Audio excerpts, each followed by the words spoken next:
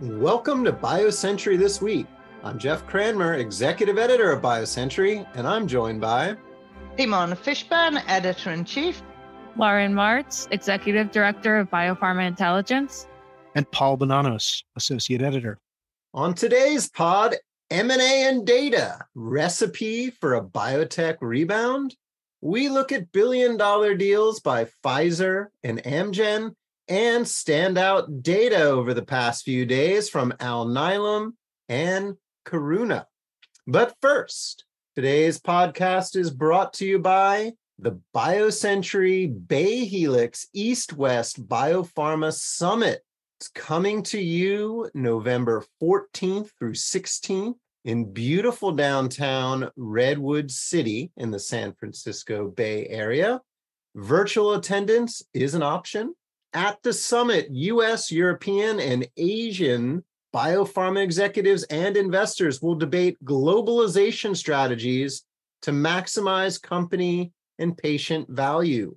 The conference will include strategic panels, company presentations, one-to-one meetings, C-level networking, and an exclusive report from our partners at McKinsey. Learn more and register at biocenturyeastwest.com. Well, what a difference a week makes. Since last week's pod, two key biotech indexes are up handily. The XBI, I believe, is up nearly 20% in the past 5 days. The NBI up 10%. Paul, we've seen an uptick in deal making recently, including more signs of life in biotech M&A. The latest deal came today. Pfizer is buying Global Blood Therapeutics. Tell us about the deal, Paul. Sure. So GBT specializes in treatments for sickle cell disease. They've got one product on the market, that's Oxbryta, approved in late 2019, and more in the pipeline. They've done well with the Oxbryta launch. Sales approached $200 million last year, and they're already above $125 million in the first 6 months of 2022. And part of that's from geographic expansion. They've got approvals in Europe and a couple of Middle Eastern countries, UAE and Oman. But they've been saying all along that the launch might have gone better all along, but for COVID, which has prevented some people from getting to the doctor for these past couple of years. But then from the tone of Pfizer's announcement, it sounds like the company's going to use its global reach to get the drug to a lot more patients in the developing world. As you may know, sickle cell disease is disproportionately prevalent among people of African, Middle Eastern, and South Asian descent. So there are large populations outside of major markets in the developed world where Oxbryta can benefit people. And Pfizer's CEO, Albert Bourla, said it in a couple of tweets this morning. They want to help close what he called a health equity gap and reach more patients that have historically been overlooked and underserved, as he put it. So Pfizer obviously has infrastructure in place to sell therapies all over the world, and that's what they're going to do with this one. Paul, this is a small molecule, right? Is this Pfizer's vote against gene therapies? Or, we know that there's a lot of other modality therapies for sickle cell. Did Pfizer talk at all about competition that's upcoming for this product? I haven't heard them. No, they do have one of their own. They do have a therapy of their own in the pipeline for sickle cell disease, but this obviously puts them way out in front building the franchise. I think that there's also the global aspect of this, because small molecules are something that can be deployed globally. And a lot of the gene therapies and gene editing therapies that are coming through the pipeline that look really promising, they involve a stem cell transplant. And that's not going to be accessible to a lot of patients, at least for a long time. Yeah, I think that's a really important point, because I think a lot of people have been sort of thinking about the next phase of sickle cell as really being these advanced therapies, but actually you're spot on, Lauren, because that's not going to be accessible to a lot of patients. And this one is approved, as you point out, Paul, so they get to build the commercial structure anyway, and so on. They do have another small molecule behind it in the pipeline, as well as a mAb. Those are worth mentioning. And they say that the total franchise, the two companies in their release this morning say that the total franchise could reach $3 billion in peak sales. So, Paul, I guess Pfizer is as able to do M&A deals as it ever has been? Yeah, it seems that way. I mean, we published a chart a couple of weeks ago when their earnings came out, the quarterly Q2 earnings, that kind of illustrated their cash situation.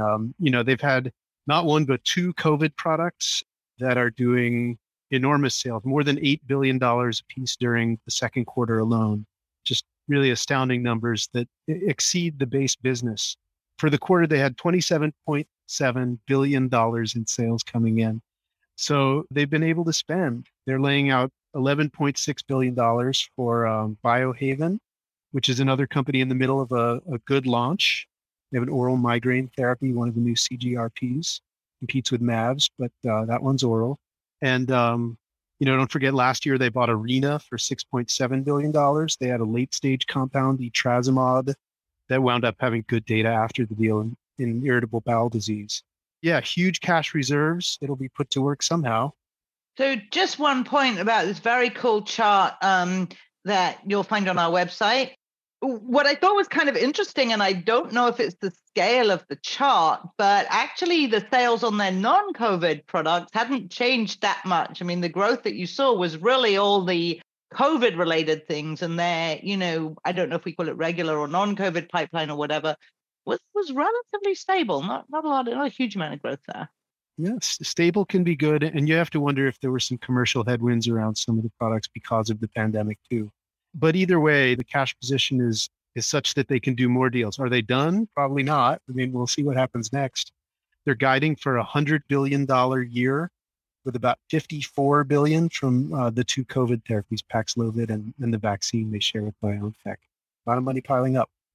And lots of news piling up, Paul. There was a readout in schizophrenia from Karuna that a lot of people were waiting for, and sounds like it's good news. It sure does. So Karuna, it's worth telling they have an interesting backstory. The CEO, Stephen Paul, was a scientist at Lilly for a long time. And in the 90s, Lilly was working on a product called xanomeline that showed some promise, but wound up languishing on the shelf. Stephen Paul's one of the authors of a 1997 paper that showed xanomeline did show a treatment effect in Alzheimer's patients, but there were a lot of discontinuations in that study due to GI effects. And Paul, over the years, went on to be a VC at Third Rock for a while. And then in 2018, he helped launch Karuna, kind of reviving a pet project with a founding investor, PureTech Health. And what Karuna has done is combined xanomeline, a muscarinic acetylcholine agonist that acts on the M1 and M4 receptors to produce the treatment effect, with an antagonist of M2 and M3 called trospium chloride. And the latter compound acts only in the periphery, not the CNS, doesn't cross the blood-brain barrier. So the combination is meant to tamp down side effects while still improving symptoms of schizophrenia. Anyway, Karuna has had a nice run since launch. They went public. They had some phase 2 data that were met with great enthusiasm in November 2019.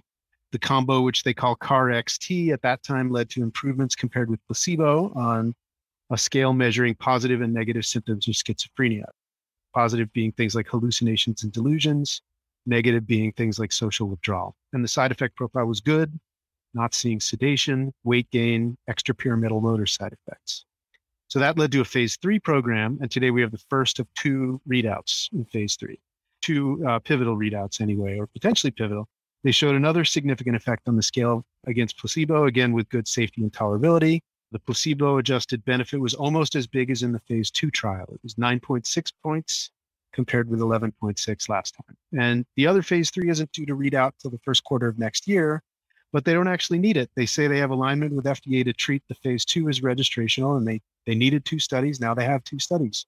They may need to accumulate some more safety data, but they're looking at a submission in mid-2023.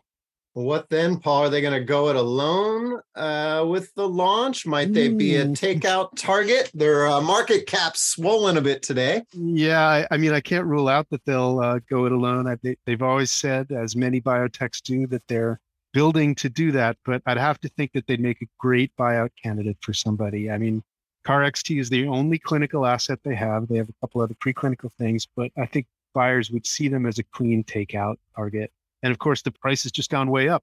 They added, I think as we speak, something like $3 billion in market cap. They're over $7 billion as we record this afternoon. And if you put a premium on that, you might have an 11-figure deal if things go in that direction. And, in general, I think pharmas with a lot of cash are seeing biotechs with approved drugs or approvable candidates as very attractive. I mean, we were just talking about this with Pfizer, but we've seen some other activity lately, like Amgen last week buying ChemoCentryx because they think they can supercharge a launch. of what they have, Tavneos, for a form of vasculitis. Yeah, it feels like there's been an uptick in deal making lately. What were some of the other ones we've had, Paul? Sure. Well, we had a very slow season for a while there with the markets in turmoil. The first quarter in particular was quiet. But we mentioned Biohaven not long ago. As you wrote about last week, biotech indexes had their best week in a long time, and there were a few deals too helping to drive the sentiment. Gilead bought MiroBio, private company with autoimmune checkpoint agonists. And then, as you saw, there were some licensing deals too. Roche tapping into biotech's expertise for cell therapies, and a fibrosis company, for example. We always hear with markets down that there will be some bargain hunting at some point or another, but also that good science and good assets are always going to get some interest. So, whether we've touched a bottom or not, who knows? It's hard to say, but clearly the pace of deals is accelerating. And not for nothing, we should mention our quarterly preview story a few weeks back by our colleague Stephen Hansen singled out two key catalysts that would potentially drive investor sentiment this quarter. And the first to read out was Alnylam's Apollo B result in the form of amyloidosis that results in cardiomyopathy. And that was positive and value creating. And the other was Karuna's. So 2 for 2. It's good news for the sector. Well, 2 for 2 certainly is good news. And in case you missed it, we had Yvonne Greenstreet, John Maraganore's successor as CEO of Alnylam, on the BioCentury show just a couple of weeks ago. She spoke with Simone about the pipeline that she has inherited. And one of the things she said was that while the platform has been de-risked, it's certainly not turnkey. Alnylam just got its 5th product approved in June, but staying with Onpattro, Lauren, do you have any takeaways on this trial in particular? So the Apollo B study, this was one that the investors we spoke with thought could go either way, because the primary endpoint was a 6-minute walk test, which has been a tough endpoint and sort of controversial. But so the results of this study really expand the potential indication for Onpattro. This was approved for TTR amyloidosis for the polyneuropathy associated with the condition.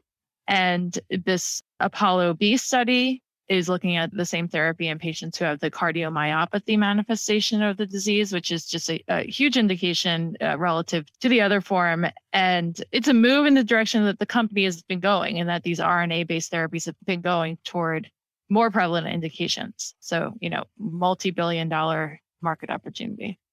All right. And speaking of market opportunities, we had some other data over the weekend, Lauren, that you were following out of the World Conference on Lung Cancer with Amgen, again, looking at some combinations for its KRAS program, Lumakras. How did that turn out? And might they have more opportunities here to spin this into other things with this data, or what?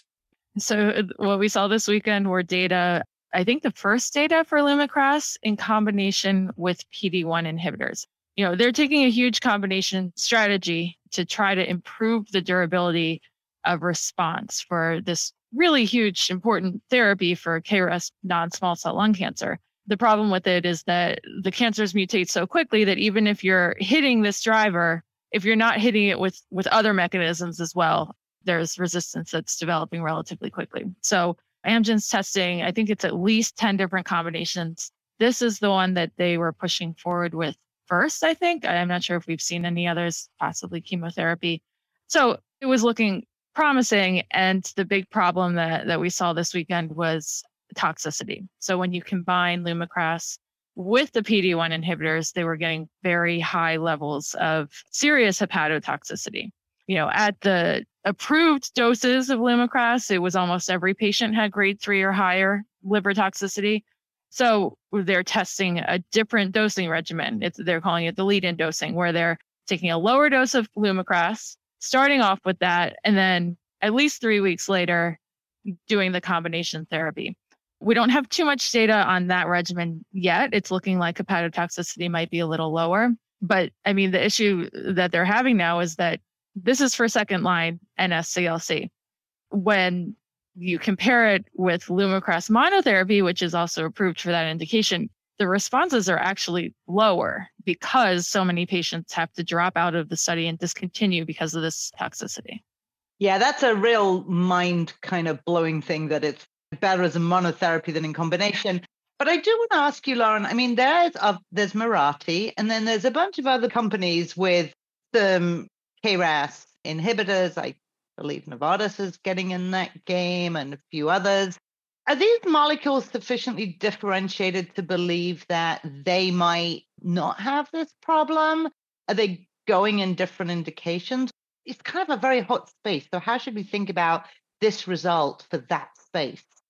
It's a hot space because it's a relatively common cancer driver, especially for lung cancer. And it was just such a big discovery that you could actually drug this target. The one problem is we don't know exactly why this hepatotoxicity is happening. You know, it's been an issue for the Lumakras monotherapy, but to have such high levels with the combination, they're not sure exactly why that's happening. So it's hard to tell, you know, if that's going to be a problem with the other ones as well. We know that there are some differences between Lumakras and adagrasib, the Mirati therapy. There are differences in how it's dosed and the toxicity. So I think there are some differences that we're aware of. But a lot of the newer therapies in the pipeline are also going after different KRAS mutations. You know, it's not just the G12C. There are different mutations that are more common in different types of cancer and some really hard to treat cancers as well. One thing that I think is pretty interesting are the newer modalities against KRAS too.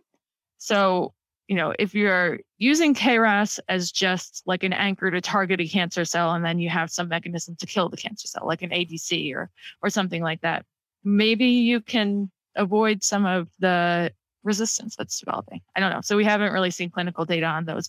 There's a lot of excitement around the target, and there are a lot of different ways to get at the target.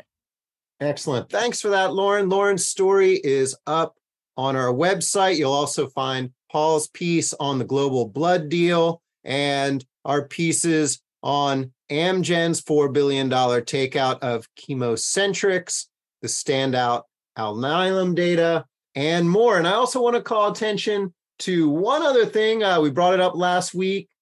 Simone has put out this super cool chart that is downloadable, colorful. You can pin it to your wall. It has all of the new modality approvals of what, Simone, the past couple of decades? All of the new modality approval therapies, not vaccines, so don't write to me and say mRNA, that are still on the market that haven't been withdrawn. And yes, I wrote this, but actually Lauren and many of other colleagues, this was actually quite an effort to make sure we had it all up to date. So these are the new modality therapies, so not small molecules, not monoclonals, not fusion proteins and things that have been around for a very long time, but starting with ADCs, gene therapies, bispecific, cell therapies, CAR-Ts, meaning antisense and RNAi.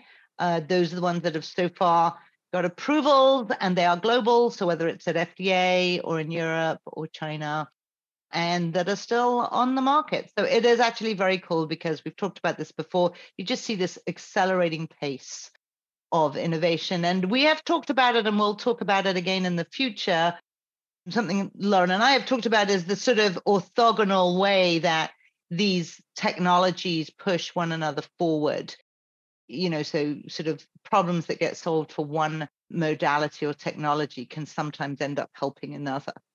And if you're a Twitter buff, you can track down Simone on Twitter, and she has a tweet that has a copy of this image. So handy to get there, handy to get on biocentury.com and check it out. I certainly am getting ready to pin it up on my wall. All right, well, that's all we have time for. Thank you very much for tuning in. All of our podcasts are available on Spotify, Stitcher, Apple, and Google. Presumably you found us via one of those or via our website. Kendall Square Orchestra provides the music for our podcast. The group connects science and technology professionals and other members of the greater Boston community to collaborate, innovate, and inspire through music while supporting causes related to healthcare and education. We will catch you next week.